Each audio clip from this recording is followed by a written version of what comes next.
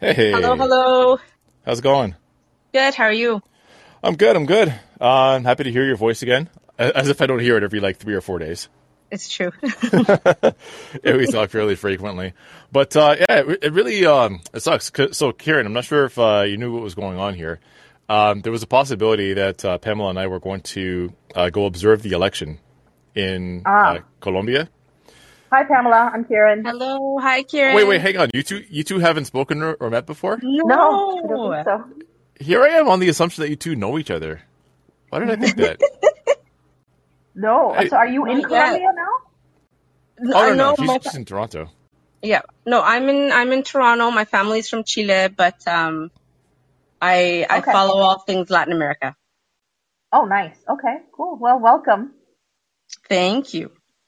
So, just for some background, Pamela is an activist and labor organizer, longtime comrade. She's actually got her finger on the pulse for like a lot of Latin American socialists in Canada, and she knows like a lot of the same people that you and I would know, a lot of the same people that people like Jay Watson, Drew Garvey would know. So when she started Hmm. rattling off names, I'm like, okay, well we gotta collaborate. This would be great to be able to work together. Yeah. No, Yeah. for sure. Can you give us No. give for the audience that doesn't that may not be familiar with you, Pamela? Can you give a little bit of background on yourself? Yeah, I've been a labor activist in Toronto for many years now, probably close to a decade. I first got involved with my work union at the University of Toronto, QP 3902. So I'm a former member there. And I've been doing Latin American solidarity work for a number of years. My own interest in that just stems from my family's background. As I mentioned, my family's from Chile. They came to Canada as refugees in the 70s, fleeing the Pinochet dictatorship. So that's always just been, a personal interest and something very dear to me. So that's the short story. I'm a researcher. That's how I initially started talking to Q. Was I reached out to him with some research I'd been doing that I thought might interest him. And yeah. Yeah, I mean that pretty much covers the long and short of it. So she's also helping me with a lengthy video project that Kieran you might know about. It's about a certain figure in Canadian politics and their sort of shady backgrounds. But it's going to be a while until we're completed on that. But yeah, so there's elections coming up in on the 29th of May in Colombia, and I think with the amount of focus that's put towards countries like Chile and Bolivia, Brazil, even I think Colombia often gets, or and Venezuela, of course, but I think Colombia often gets overlooked, even though in many senses Colombia is the U.S.'s foothold in both Latin America and the Caribbean. Would you be able to give a little bit of background of relatedness there, Pamela? Yeah, so if you just think about Colombia geographically, traditionally it was thought of as an Andean country, a South American Andean country, same with Venezuela, just historically and seen more within the context of South America. But obviously it's also a Caribbean country, and so geographically, it's looking south and north. It's looking towards the Andean region. It's got, ties with the Amazon, so looking to the east of South America.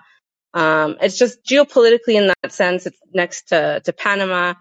Um, it's strategically, it's an important place. It's also been a place where the U.S. and Western allies have they've used it to combat um, Marxist movements in Latin America, and obviously not exclusively out of Colombia, but it's certainly strategically been an important place for that. And it's also obviously been the reason they do that is because it's been an important place of resistance with various Marxist movements, popular movements, um, indigenous and Afro Latino movements or whatnot. So it's an important place for both the left and the right.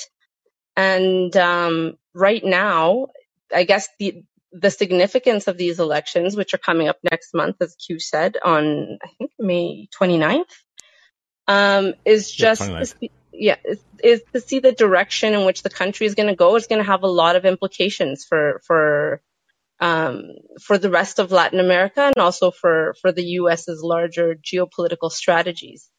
And I don't know, Q, if we want to get right into that, how you want to, like, there's, I think, a lot to unpack and when it comes to the situation here. So Sure. So I guess like some of the stereotypes that people might come up with when they think of Latin American countries, like I mean, when they think of Colombia, like oftentimes they'll think of the drug trade, but then they'll also like superimpose other tropes onto them, like military dictatorship, a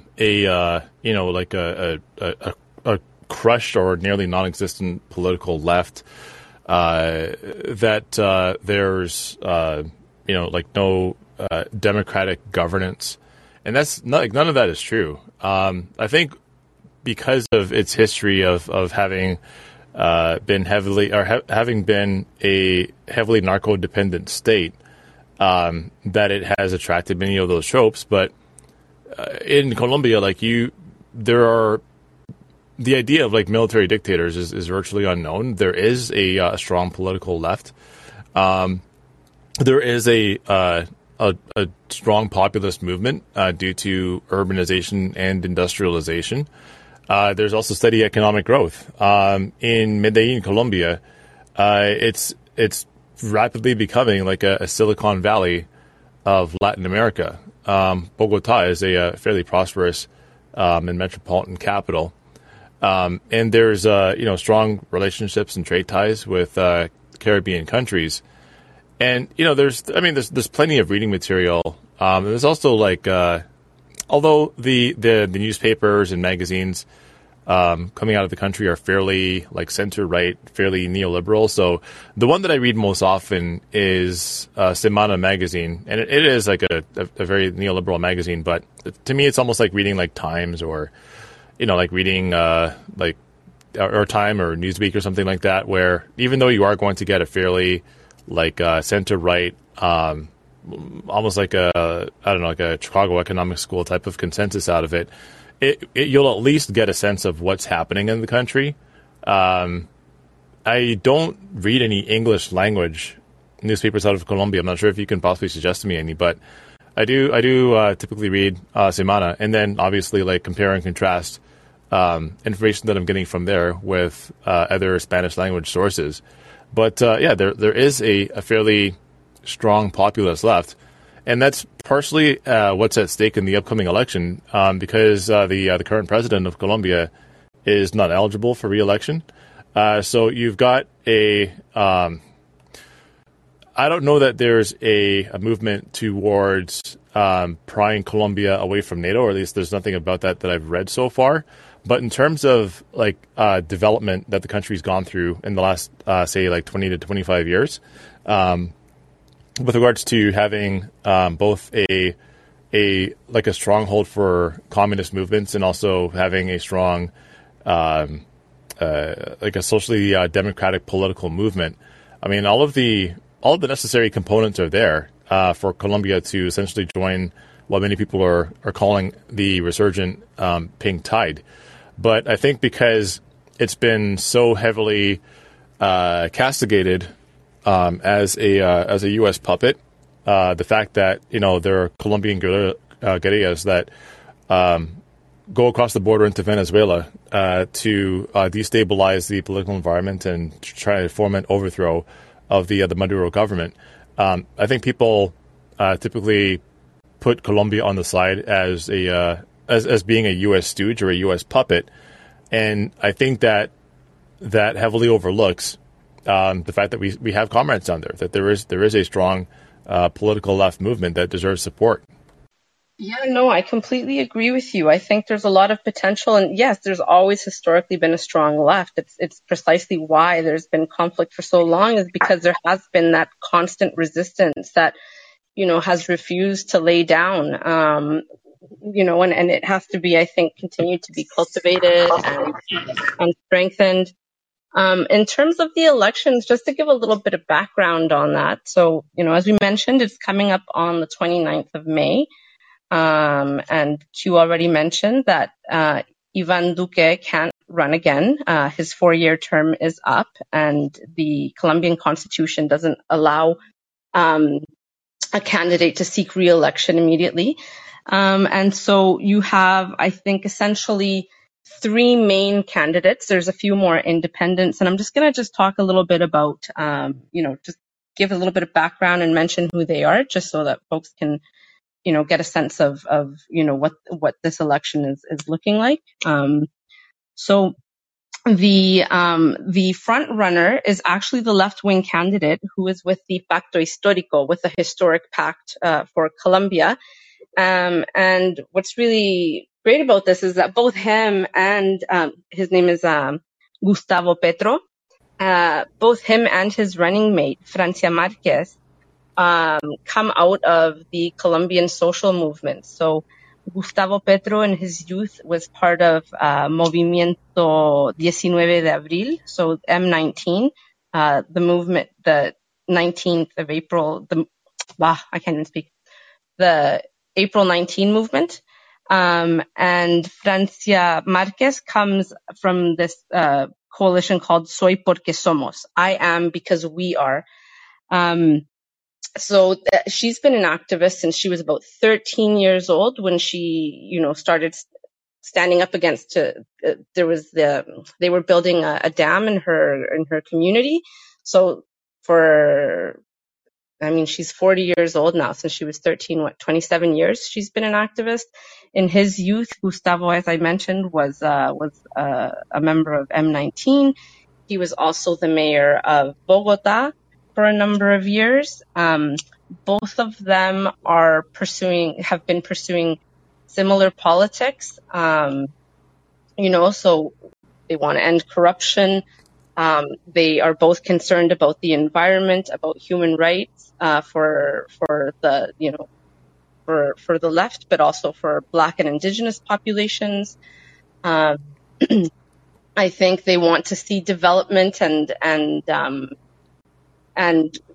prosperity in rural areas, but done in a way that is sustainable, that doesn't feed into the sort of neoliberal model of extractivism. So they're running they're running as a team. As I said, Pacto Histórico is the front runner. In second place is the right-wing party right now in the polls. That one's called Equipo por Colombia, so the Team Colombia. And the candidate there is Federico Gutierrez. He has talked, I think he was quite critical, or was that Duque? I think he wants to implement the peace process, but he also has very strong ties to Uribismo, so to the former president Álvaro Uribe. And then in third place right now in the polls is Centro Esperanza, so center, the Hope Center or whatnot, and it's a centrist party. I mean, it's a play on words there with centro, like it's that their hope is in the center, in the political center. Yeah. And that the candidate there is Sergio Fajardo. There's also, like I said, some independent candidates, including Ingrid Betancourt, who many of you might know. She was held hostage for 6 years by FARC. She was one of the hostages back in the day. But I think really the front runners are those 3 candidates I mentioned. Hello? Oh, sorry about that. I thought I had unmuted. Can you take us through some of the political differences between, say, like not just Petro and Gutierrez and Fajardo, but who are the political parties? What policies do they support, etc. So, for example, the Pacto Histórico por Colombia. If you can give us like a bit of a background on them.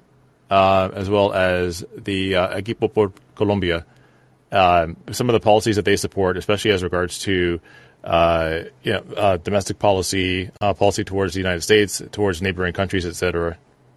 Yeah, I mean, Pacto Histórico, I think, is you're going to find it's a broad umbrella movement. It's got parties going from the Communist Party to sort of progressive liberals. So you're going to see, I think, a broad spectrum of ideas or whatnot. But essentially, I think a lot of their main focus is on things like, actually finding a way forward with the peace process. I think there's a big commitment to that. There is a big focus on the environment. Sorry, peace process between whom? Oh, sorry, between the different factions. So Right. historically between, what would be the government, the military, and then, with the paramilitary movement to the left. So essentially trying to move past what has been first the Civil War, and then since 2016, the peace process in Colombia. Essentially, I think everybody would agree that the peace process was an absolute failure. The agreement was reached, and soon after, we saw that environmental defenders, the left paramilitary groups or the militant groups like FARC were being assassinated almost immediately. So it in no way was there any real peace. You can't even say that there was a peace that didn't last. Like it actually never happened. Pretty much right from the get-go. So I think there's a big commitment to finding and implementing a peace process. I think after decades, the Colombian people are tired of civil war, of conflict, of seeing that their loved ones are dying in these conflicts. In fact, I don't know if you've seen, but just last month, just a few weeks ago on March 28th, in the town of Puerto Leguizamo, there was a massacre where there was supposed to be this military operation.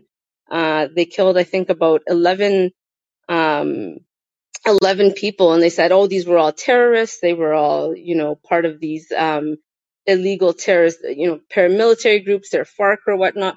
And in reality, it's indigenous land defenders. There was a 16-year-old child who was killed. There was This has been happening since the 2000s. okay, that every time the military ends up, every time they conduct military operations in the jungle, a number of people get massacred. They come back and say they're FARC guerrillas, and then it'll turn out that they're indigenous land defenders. This actually happened during the Bush administration, where some people were taken hostage for a while, and then there was another military operation that ended up with people dying. And it was the exact same thing, that it was blamed on the FARC rebels, but it turned out to be indigenous land defenders.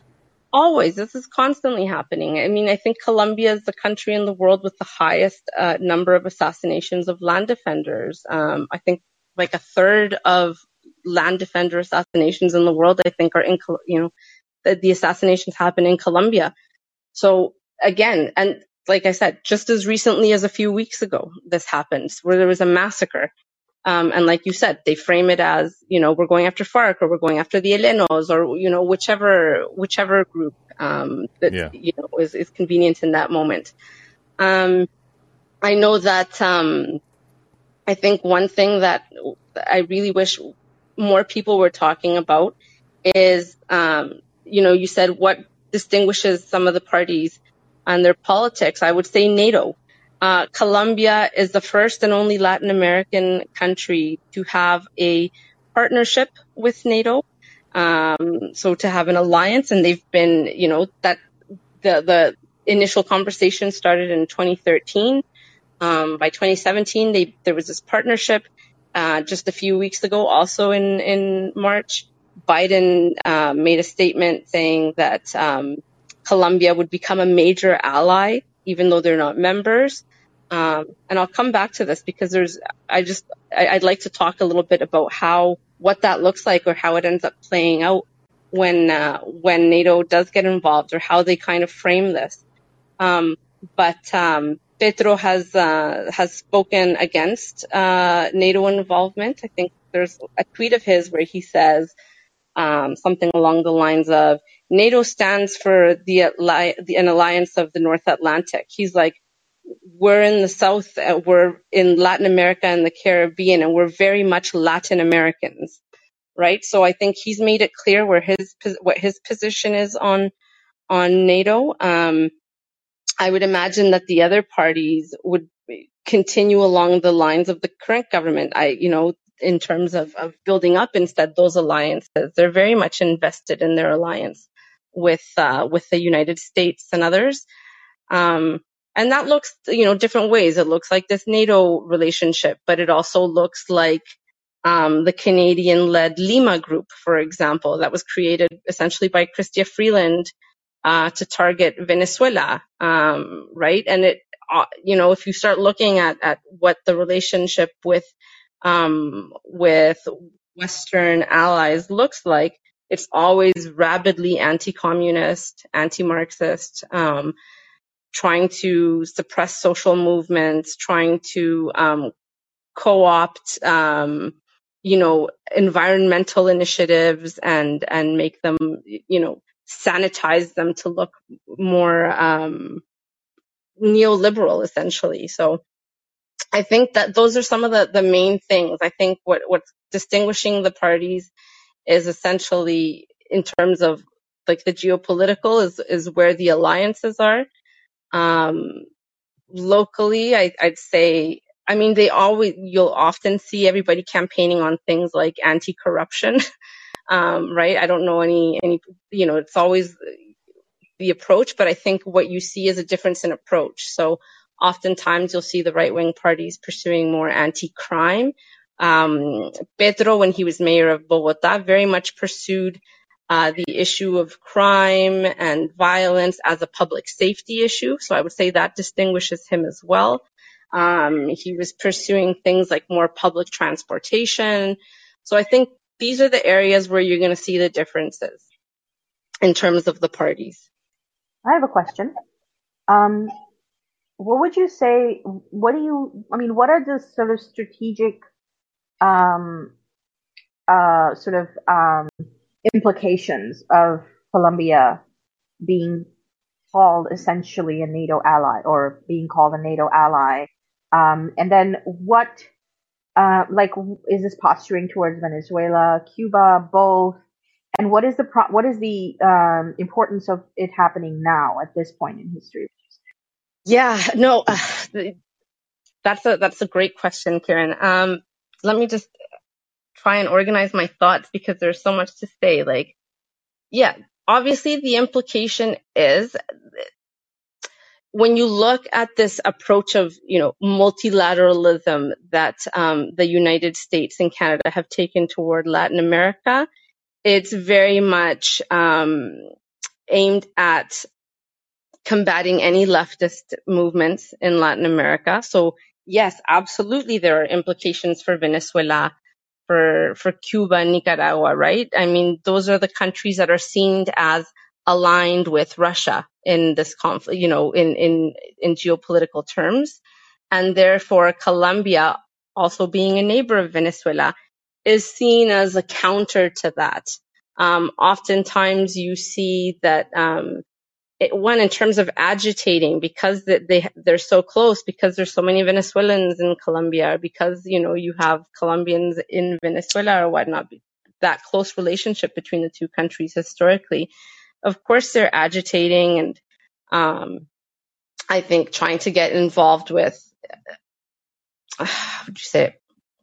I'm going to pause that thought for a second. But in terms of, in terms of the implications, if I think the right-wing government of Gutierrez wins, we're going to see more of this sort of politics, this kind of geopolitical situation where they continue to work with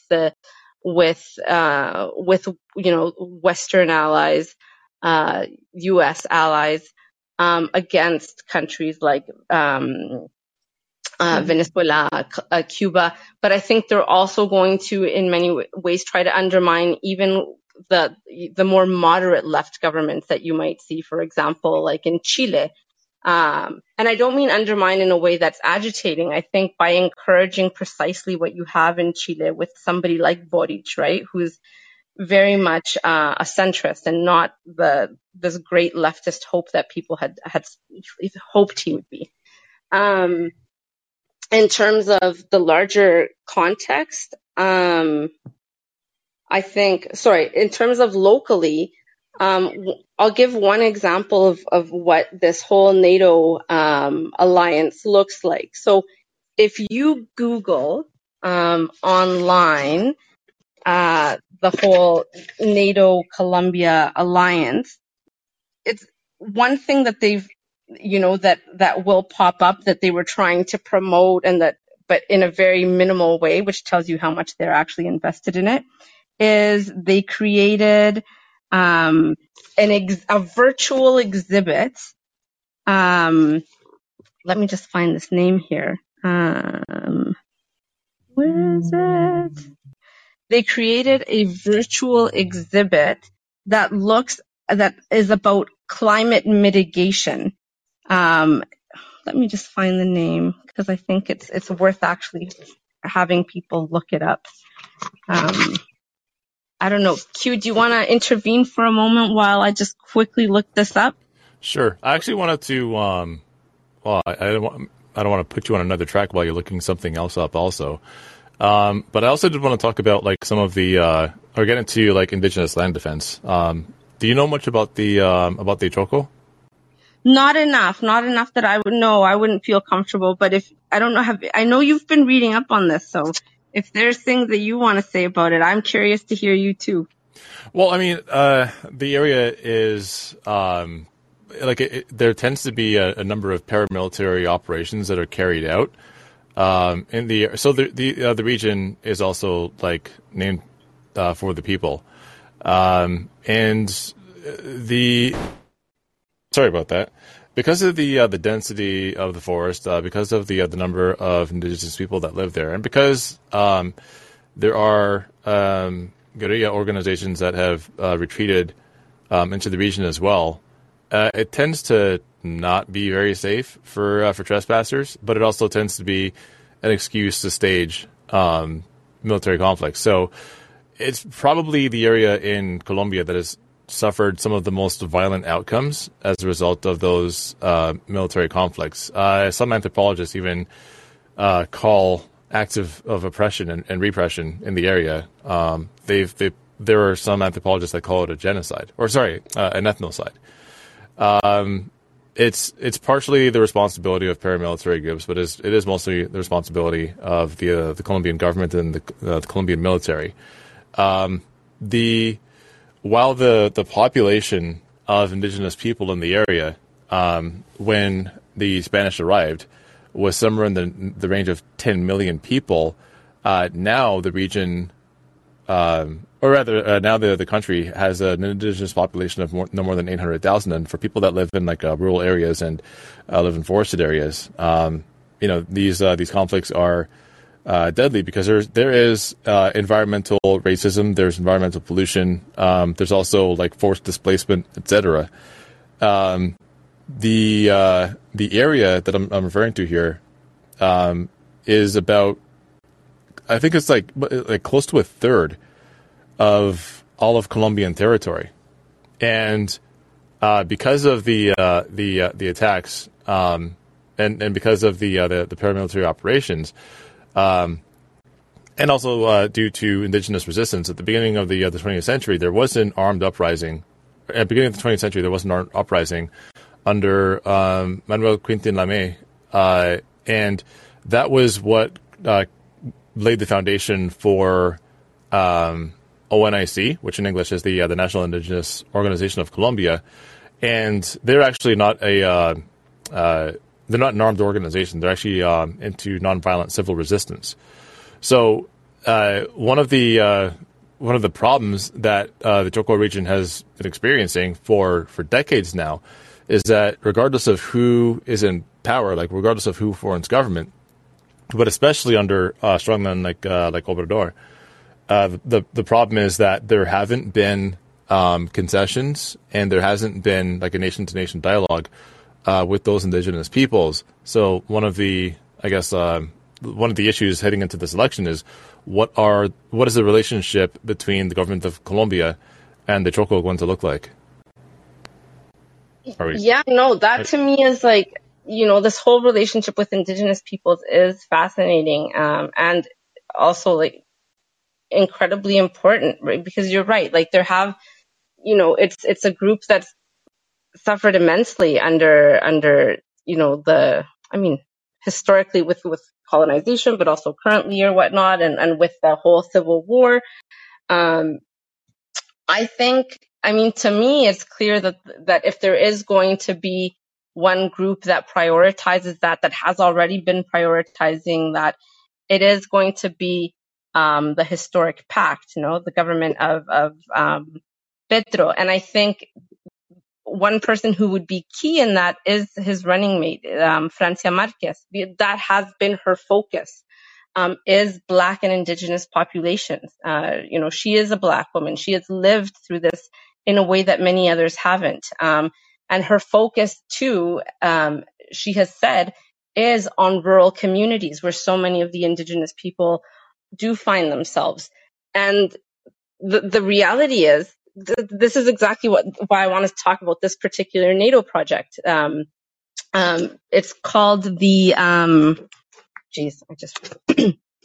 it is called, why do I keep doing this? Let's see here. Sorry, in this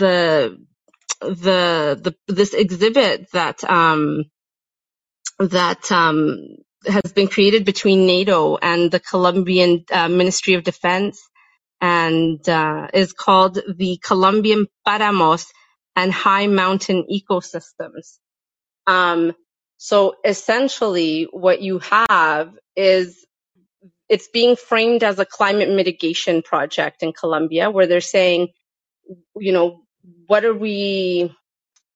can the military accomplish in terms of civil society, for civil society, in terms of its, when it's doing good things that aren't involved with violence or whatnot.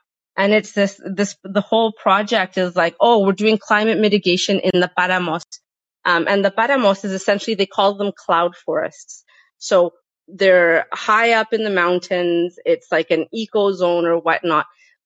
And so this is how they're framing it. And a lot of it is framed around relationship with Indigenous peoples or whatnot. But when you start looking into the actual, when you start looking at it strategically, well, what are the Paramos regions?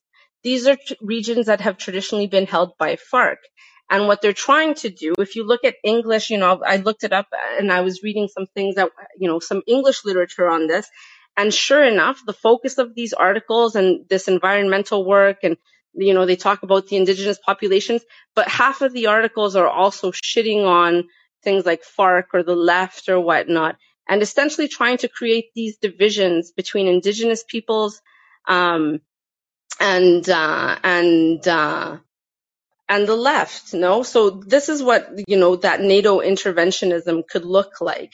In reality, they are in strategic locations where the FARC, where ELN have historically been, where they continue to be. And what they're trying to do is essentially say, oh, look, we're here to create, to do good things, climate mitigation. We're going to be working with the local population. What they really want to do is create hostility and animosity between Indigenous folks and the militant groups. So I think that's something that we need to be looking out for. The way that this is framed, the way that progressive causes are used against the left. Because in reality, the relationship also talks about military training. And that military training is probably going to be taking place in those high mountain areas in the Paramos. And that military training is going to be applied by Colombia. Colombia is not involved in conflicts with other people. It's involved in an ongoing civil conflict. That's where that military training is going to be put, into effect in reality, right? All this training is going to be put into effect probably in regions like that with the Paramos. And yeah, they'll talk a little bit too about, in these areas where there's also there's routes of narco trafficking. Like, they try to make it seem like they're taking on sort of progressive causes, but the reality is going to look very different. And it's going to continue to look like massacres of Indigenous peoples, land defenders, of left-wing militants. So I think it is this this particular election is critical.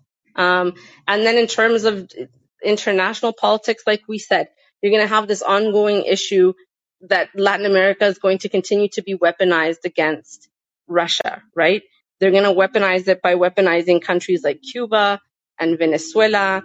I think they're going to keep pushing countries like Chile to continue to take on these really bland, moderate statements. Like if you look at the whole thing with Chile and the interviews that have, with Boric, the new president, they've all been about, well, the first question they always ask him, what about human rights abuses in Venezuela? What's your government's position going to be on that? Because, you've aligned yourselves with the communists and your left wing, and, historically these have been the ties. So there's constantly trying to undermine any sort of left organizing, left political movements in Latin America in order to serve other strategic purposes. Can you do you have any knowledge of the Afro-Colombian community in Cerro Teta?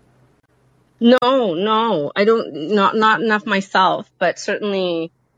The reason I ask is, I mean, now that we're on the subject, I mean, that was of interest to me since way back in the 1990s, and that was because I had a visit to my school by an Afro-Colombian who spoke about some of her experiences, and that's the community that she came from. She was she was a refugee from Colombia, and if you're familiar at all with the area, it was a region that was claimed by Afro-Colombians as like a self-sustaining and self-determined community. But it's also been the source of military repression. It has been a source of civil resistance, etc. But not very long ago, it was I'm pretty sure it was like late 2020, where Colombian police went into the region, and again, military operation. They were going there to root out terrorists, and there were warnings from the regional ombudsman's office that there was going to be a military operation there, and the operation ended up with seven men killed. Sorry, seven people killed. It was 6 adults and 1 child that were killed in the operation. As far as has been investigated, there were no terrorists or paramilitaries or anybody that they actually caught or killed or anything of that nature. It was essentially just a death squad operation, and that's how the previous governments, Obrador's government, were operating with complete impunity. Duque, the very same thing. There hasn't been any meaningful dialogue between his government and either indigenous or Afro-Colombian communities. So I guess my question for you is, do you see any, any possible reconciliation or like healing between the broader Colombian community and some of these Afro-Colombian communities that for literal decades have said that they have been underneath state repression? Hi, sorry, Pamela, I'm sorry to interrupt, but I have to actually leave. I've had an urgent issue come up, so I'm so sorry. I will listen to the recording, but I have to head out and make a quick phone call. No worries, Karen. Do what you got to do. Yeah, no, Thank absolutely. you. Thank you, Pamela. Thanks, Q. See everybody. Thank you. And also, I was going to say, before you begin, for anybody that's in the audience, if you have any questions about the Colombian election, if you have questions about Latin American politics in general, or if you have any opinions on the upcoming election, feel free to join the caller queue. And I know that where it comes to issues of like foreign policy, where we may not be as familiar, it's not always the easiest thing to get up in front of a bunch of people and ask questions or have a conversation. But I highly encourage it, because the only way that we're going to learn is to talk about these things. Sorry, go ahead, Paul. Yeah, no, and I would repeat that, because even if we don't know, I think between all of us we can have that conversation. If there's a question that Q or myself can't answer, one of you might be able to as well, right? And I think Q's right about that learning together. So, yeah, no, when it comes to the Colombian situation, I really do think it depends on who wins the elections. If it's Gutierrez, certainly I have no hopes for improvements Right. in Colombia. I think the Centro Esperanza, maybe you could see some movement, but I think it'll just, I think in many ways it'll probably be paralyzed or have to, just by its nature of being centrist, will be constantly compromising. And when you get those kind of governments, you just don't get the priorities of the more marginalized groups. And unfortunately, I am optimistic, and I don't want to, pretend that any government ever is perfect, or that you're going to see like, that it's going to some sort of panacea where it's just like it's just going to change overnight. But I am hopeful with the if Petro wins again. The fact that his running mate is Francia Marquez, that she is an Afro-Colombian, that this is what she has been doing again since childhood, since she was 13 years old. This has been her cause. I think that the involvement of Afro-Colombian groups in, under this broad coalition, and here I'm going to plug the work of my friend Raul Burbano at Common Frontiers. Common Frontiers is a Canadian NGO that focuses on Latin America, but has very strong ties, in particular, to Colombia. They're the group that are going as that's sending a delegation as elections observers. But one of the groups that they're going to be meeting with, that they're in talks with, is an Afro-Colombian collective in Buenaventura. And in fact, I think my sense is that they're helping quite a bit in the organization of the delegation, or that there's strong ties there. So the Petro coalition very much already has the involvement and meaningful involvement of Afro-Colombians, right? That they are, or I really want to emphasize that, is that Afro-Colombians are very well organized, right? That they are in many ways leading so many of these, especially on the environmental side, on the land defense, that they are, leading the way there. So am I hopeful if Petro wins? Yes. Am I hopeful if the other candidates win? That ranges between not so much to not at all. So yeah, that would be my answer to that. I have another question, which is, what would be if everything remains status quo, right? So, let's say that it doesn't end up being a victory for for the center left party. What would be the worst outcome of this, or what would be the worst case scenario in a political status quo in Colombia? Like, what are the downsides to things remaining politically as they are? I think we're going to continue to see people massacred. We're going to continue to see unchecked violence. Colombia right now has a migration crisis of people fleeing the country, trying to escape the violence. I think you're going to see more land defenders, more indigenous peoples, more people in the Black community continue to be killed. You're going to continue to see poverty. You're going to continue to see Colombia helping the U.S. and Canada and these other Western allies.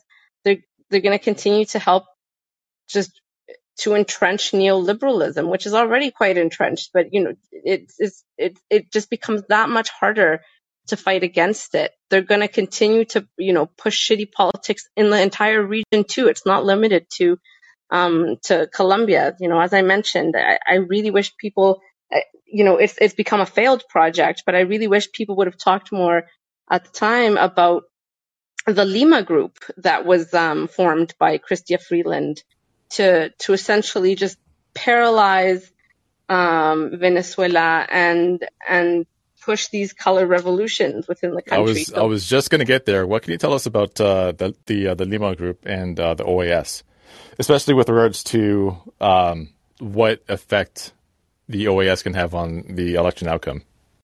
Oh my God, the OAS! I feel less less prepared to speak about that. But in terms of what you often get is the OAS just kind of talking about criticizing the electoral processes if they don't go their way, or being for if it does go their way or whatnot. I don't know. I haven't heard the kind of rumblings that, for example, in the lead up to the Venezuelan elections, was it in 2019? They were all, or 2018, they were already, weeks in advance, they were already talking about the legitimacy of the elections or whatnot. I haven't heard that same sort of thing here, so I'm a little less worried. I imagine that there's going to be a huge turnout of elections observers too. Whereas, one way that they could kind of continue to shit on Venezuela was by boycotting the elections too, right? And saying, oh no, in advance the conditions aren't there for a democratic election, and so even before the election happens, they're not legitimate. So I'm less worried about that particular outcome, but in terms of what the Lima group, what I can say about that is, fortunately, a number of countries have left it since, with their changes of government, and it's essentially kind of died out, which to me is a great joy for me. One, because a joy to see that this effort to continue to just really fuck over the Venezuelan people, because they're the ones who suffer, has, pretty much failed or collapsed, and they've just kind of quietly stopped talking about the Lima group.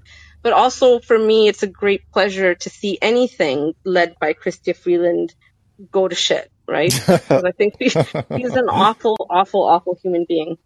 I was going to say also, like, one of the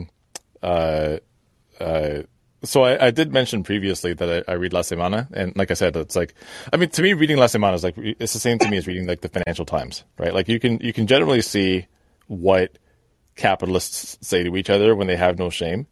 Yeah. So it's not only been a source of, I would say like I shouldn't say disinformation to outsiders, because it's a Spanish language magazine, so it's generally for domestic population, but they have been able to affect policy outcomes and political outcomes not only in Colombia, but they also tried a little something in Ecuador. Like, I don't know if you saw that they were talking about illicit funding that was allegedly funneled to ELN. Yeah. In September of 2020, right? Yeah. So they published an article that said that the ELN donated $80,000 to Andrés Arauz's presidential campaign. This was obviously like to smear him and to help guarantee re-election for Duque, and for Andrés Arauz, and that it was facilitated by Rafael Correa, and the idea here was that they were going to like secure an electoral outcome that was favorable to the Duque government and favorable to Uribismo politics in Colombia, but also favorable to the desired OAS outcomes. And that expose ended up backfiring, and it's part of the reason why the Ecuadorian elections have swung in the opposite direction. That political fortunes have swung in the opposite direction, and that it's now poised to become another left-wing state. It also angered several neighboring countries. So it's not just that Colombia has been a U.S. ally in the region. It's also infuriated a number of Latin American countries as a source of disruption. And sort of like a signal boosting for U.S. politics. Absolutely. Like, that doesn't surprise me at all. Like, this is how the U.S., Canada, like all these interventionist countries operate in Latin America. And Latin Americans are just so used to, like, I guess, in Latin America and folks who followed Latin American politics, like, none of this is surprising. This is what we expect. This is what our people have, had to live with forever. Is this constant kind of, interventionism, the press working against, local governments. You see this all over Latin America. So I'm not at all surprised. One thing I would say that, that a lot of these attempts at intervention do have in common, going back to what I said about NATO and this climate mitigation project. It's not an accident that they've chosen climate mitigation because they want to win over land defenders. And this is exactly, you mentioned Ecuador. They did the same thing. They tried to pit the left, they tried to pit Correa and indigenous groups against one another. They've been trying to do the same in Bolivia, where they keep trying to say, oh no, but Evo doesn't care about, he actually doesn't care about indigenous people, and there's extractivism. Well, it's not like extractivism is going to end under these governments. It's going to intensify. What they don't like is that these countries control their own extractivism, right? And I'm not trying to be an apologist for that extractivism. Like, we really are facing climate catastrophe, and Latin America is already feeling the impacts of that. But at the same time, what they want is to paralyze any sort of development or modernization under these governments, because it's not going to be done in the model that is convenient to them. It's not going to be done under a neoliberal model, right? So, and it just gives them more autonomy, more sovereignty over their own territories or whatnot. But that is one of the strategies. It is to pit indigenous peoples against left movements, even though oftentimes, as we saw with Evo Morales, it is an indigenous-led movement. He himself is indigenous. So I think that's something that I think needs to be explored more, is how that's happening. But yeah, I went off on a bit of a tangent there. No, it's okay. But it reminded me of that. The examples that you gave, you have this where these are the groups they're trying to pit against each other. Well, they've also tried to interfere in U.S. politics. So back during the 2020 election, there were, Alvaro Uribe was president in Florida. He was campaigning in South Florida for Marco Rubio. Maria Elvira Salazar, Uribe endorsed her congressional campaign. People like Juan David Velez, Maria Fernanda Cabral, they campaigned for Trump in South Florida again. They also advised Mercedes Schlapp from the Trump campaign, and one of their tactics was to craft anti-communist and anti-socialist messages in South Florida, basically saying that that Joe Biden supports Castro Chavismo, which is like the idea that that Joe Biden supports either Castro or Chavez was, it was kind of wild. But like there was plenty of interference during the 2020 election. And Uribe also supported Trump in the 2016 election. So, on top of the fact that they have been meddling in their neighboring countries' affairs, they've also been, whipping up anti-socialist hysteria in select states in the U.S. on behalf of Trump and, Trump-like politicians.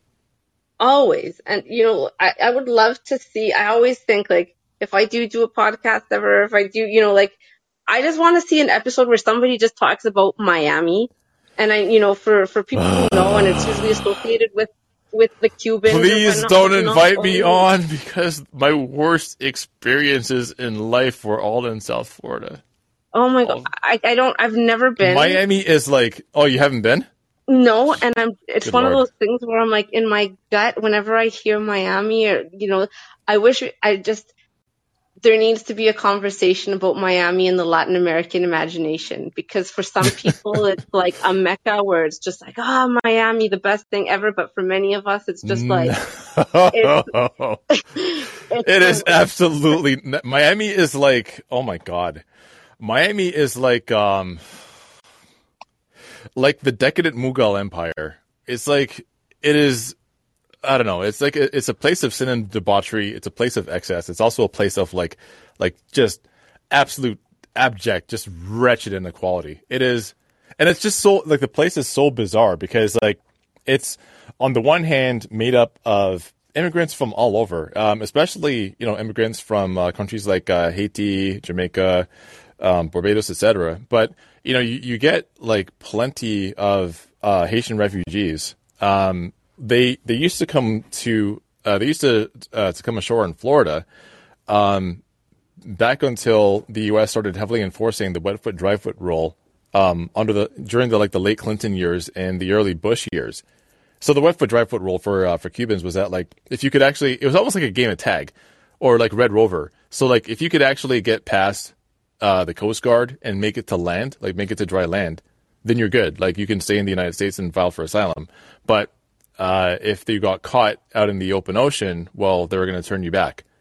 For Haitians, there was no such rule. I mean, if you made it to dry land in the U.S., like you risked your life, you probably came over in like an inflatable dinghy or something like that. You paid a lot of money to people to smuggle you, smuggle you the 90, 100 odd miles in the open ocean to the United States. But once you're there, if you get caught, they'll just send your ass right back. So Haitians are, I don't know, like the Haitian population in Florida is heavily discriminated against. But the wild part is the number of Cubans who, I mean, back home, they're around Afro-Cubans, like, and racism is highly discouraged in Cuba. Not to say that it doesn't exist, but like people are encouraged to see each other as like colleagues, comrades, whatever you want to call it. Whereas in Florida, like the kind of latent racism that existed with a lot of people, especially those whose like families were landowners previously, they are some of the most virulently racist people that you'll ever meet. And that dynamic is all encapsulated in South Florida. I believe it. When I think about what Miami means and Florida, means to right wing, not just, like I said, historically, there's this association of with Cuba, right, and the Gusanos in Miami or whatnot. But when I think it's actually extends to Latin America, like if if you're talking to Chileans, for the Chilean, right? Oh, we're going on holidays to Miami, right? It's like they love it, and it plays that role in a broader Latin American imagination. And of course, they're going to bring those dynamics, right? Those are the right wing Latin American countries, or the people who are mad about Marxism or socialism in Latin America. They are always the most racist ones, They're always the ones who are like, we're Europeans in Latin America. And so, of course, they bring those dynamics. And if you're Dominican and you make it to Florida and you're black, you'll still talk about you're not black. No, papi. I'm not black. I Dominican. You know what? No. I've been having this conversation with I've had it with a number of friends, but a good friend of mine is Dominican, and we talked about how it's really fucked. Like you see it in a way. Dominicans have a different, like they just deny their blackness at all costs. It's bizarre. It's like I'm looking like, no, you're black, and they're like, no. I'm a mix. I'm a bit of everything. I'm a bit of everything. And it's just like, no. You want to know something? You want to know something wild? You want to know something wild? You know who's partially responsible for that? Like, who helped crush the socialist movement, like a resurgent socialist movement in 1960s and 1970s Dominican Republic? No, I don't know enough about the Dominican. That helped reify those like bizarre and warped fucking self-hating race relations. Bayard Rustin, noted civil rights hero Bayard Rustin, was actually went to the Dominican Republic and supported an anti-communist movement, and was funded by the CIA to do so. I know. So when people say that he was drummed out of the civil rights movement because he was gay, I'm like, yeah, no. I mean, that's what. Whenever I hear that one repeated, I feel like J. Edgar Hoover is just like smiling up from hell. No, he was drummed out of the civil rights movement because he was a fucking spook. Yeah, no, it's terrible. I will say that at least in a pop culture way, I'm seeing a trend away from that among Dominicans. I was having this conversation with my friend. In fact, I have a friend who is the opposite. I think she's scared to call herself Afro-Latina or Black because she feels like an imposter doing that. because she is lighter skinned, because here she wouldn't necessarily be red. Like here, some people might be like white passive. But to me, in a Latin American context, I see her and I'm like, you're Afro Latina. Do you know what I mean? And so I think there's a combination, and I think she's just now that she's left the Dominican and she's here, is surprisingly, I'm seeing her become more comfortable with that and not feeling like a fake by calling herself Afro Latina. But it's taken her a while to get there. And I think the dynamics in Latin America are complicated. A lot of it is racism. A lot of it, I think, is the fact that so many of our families look like a mishmash of everything, that you don't necessarily sometimes know what to call yourself. But no, certainly in the Dominican, I know that there is that anti-Black racism and that sort of self-hatred. But I'm optimistic in the sense that I think people are starting to, embrace their Blackness there. But it seems like a very recent sort of nascent movement. Well, I guess like in relation to what we just talked about with Colombia, like in some ways I can't fully blame them, because when you fully claim your Black ethnicity, and it's not just in Colombia, like, there's intense racism in Brazil as well. The Garifunas in Honduras are also like constantly being displaced. Their villages are, razed and by Canadian tourism, by the way, by the porn king. Yeah. So, I mean, it's a combination of like tourism and development as well. I went and visited a Garifuna village the last time that I was in Honduras. I went to Roatan, and yeah, just like seeing what it's kind of like it's tough because it's I don't know exactly how to put it. Like, there's at once a dependence on tourism and at the same time like exploitation by tourism. So, like, without the tourism industry, they wouldn't get any support from government whatsoever, so they are fully dependent on it. But at the same time, like, the fact that they are getting any kind of support from tourism encourages the Honduran government not to provide them any support. So, in some ways, I can sort of understand how it is that Dominicans keep their heads down and try to assimilate into the broader body politic, even if it means abandoning their Blackness, because in other areas of Latin America, like I said, where it comes to Colombia, I mean, there's just like outright massacres, as we've discussed. In Honduras, there's forced displacement, and in places like Argentina, you hardly even find a Black population because they were forcibly moved out of the country. So it's it's tough. South America is next level, right? Like I said, my family's from Chile. I mean, Chile also has been isolated in many ways from other parts of Latin America, just geographically by the Andes mountains. But yes, Chileans and Argentines tend to see themselves as like very much European, and it's a really weird, fucked up thing. Even people who look like me, where like my cousin's nickname for me in Chile when I go to visit, he's like India. That's my my nickname, because I just physically I look very indigenous. Oh, brother, okay. And no, but what I mean is like Chileans, Argentinians historically have really rejected that side of themselves. Again, I don't want to speak for Argentina. I don't know enough about what that's looking like there. In Chile, that's changing now, and that makes me hopeful. Like, people are now very much becoming very proud of their Mapuche background, or further north, like of their the other indigenous groups, which are much smaller, like the Diaguitas or whatnot. But there's a change happening, and Chile is starting to change in terms of, there's been a large Haitian community that has grown in Chile, because sadly Chile was involved with the UN mission, the MINUSTA,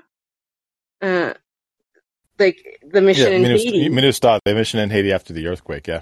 Yeah, so Chile was very much a part of that, and really just of horrible human rights abuses in Haiti. Yeah. But what you are seeing is because they were one of the countries that was there on the mission, They agreed to accept and welcome. Well, I don't welcome is really giving too much credit to the Chileans. They weren't welcoming initially of Haitians, but you do see a large Haitian community. So now it's much more common to see Black people in Chile in a way that you didn't in the past.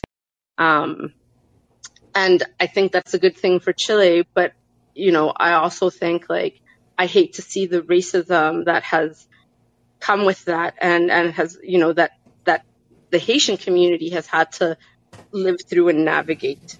Yeah. So yeah, Well, but hopefully in Colombia things can change. And since it looks like we're not going to get any listeners hopping up to the caller queue to ask questions or offer feedback or anything else because y'all scared. They're scared of me is what it is. I mean, we can go ahead and wrap, but I really hope that you will come back and join us for future episodes, especially as it pertains to Latin America. I mean, you and I will definitely be going down some conspiracy rabbit holes where it comes to Ukraine and Canada. They're not conspiracies. Do not feed that into that myth. No, we have to do it. Listen, I'm like Charlie Day in front of like the yarn and pitcher chart. Okay, I'm the Charlie Day meme. Where it comes to Ukraine, I'm like Matthew McConaughey smoking his cigarette in the biker bar as he's trying to track down the Yellow King. All right, like that's me. So, so yeah, I definitely hope that you will come back and join us on future episodes as it pertains to events happening in Latin America. Absolutely. But you also have to come back and join us sometime as we like go down the conspiracy rabbit hole. Oh, of course. But remember, they're not conspiracies. No, they're it's not a conspiracy if it's actually true. Yeah, absolutely. This is not a conspiracy theory. They're facts. Yeah. And they're documented facts. That's the point. Well, it's like Michael Parenti said. Like, is it a theory if there's actual people in a room plotting a conspiracy? No, exactly. Yeah. Exactly. All right. Well, thank you so much for joining us, Pamela. And Thank you. I definitely hope we'll talk to you again soon. Yeah. No. Absolutely. All right. Have a good one. Bye.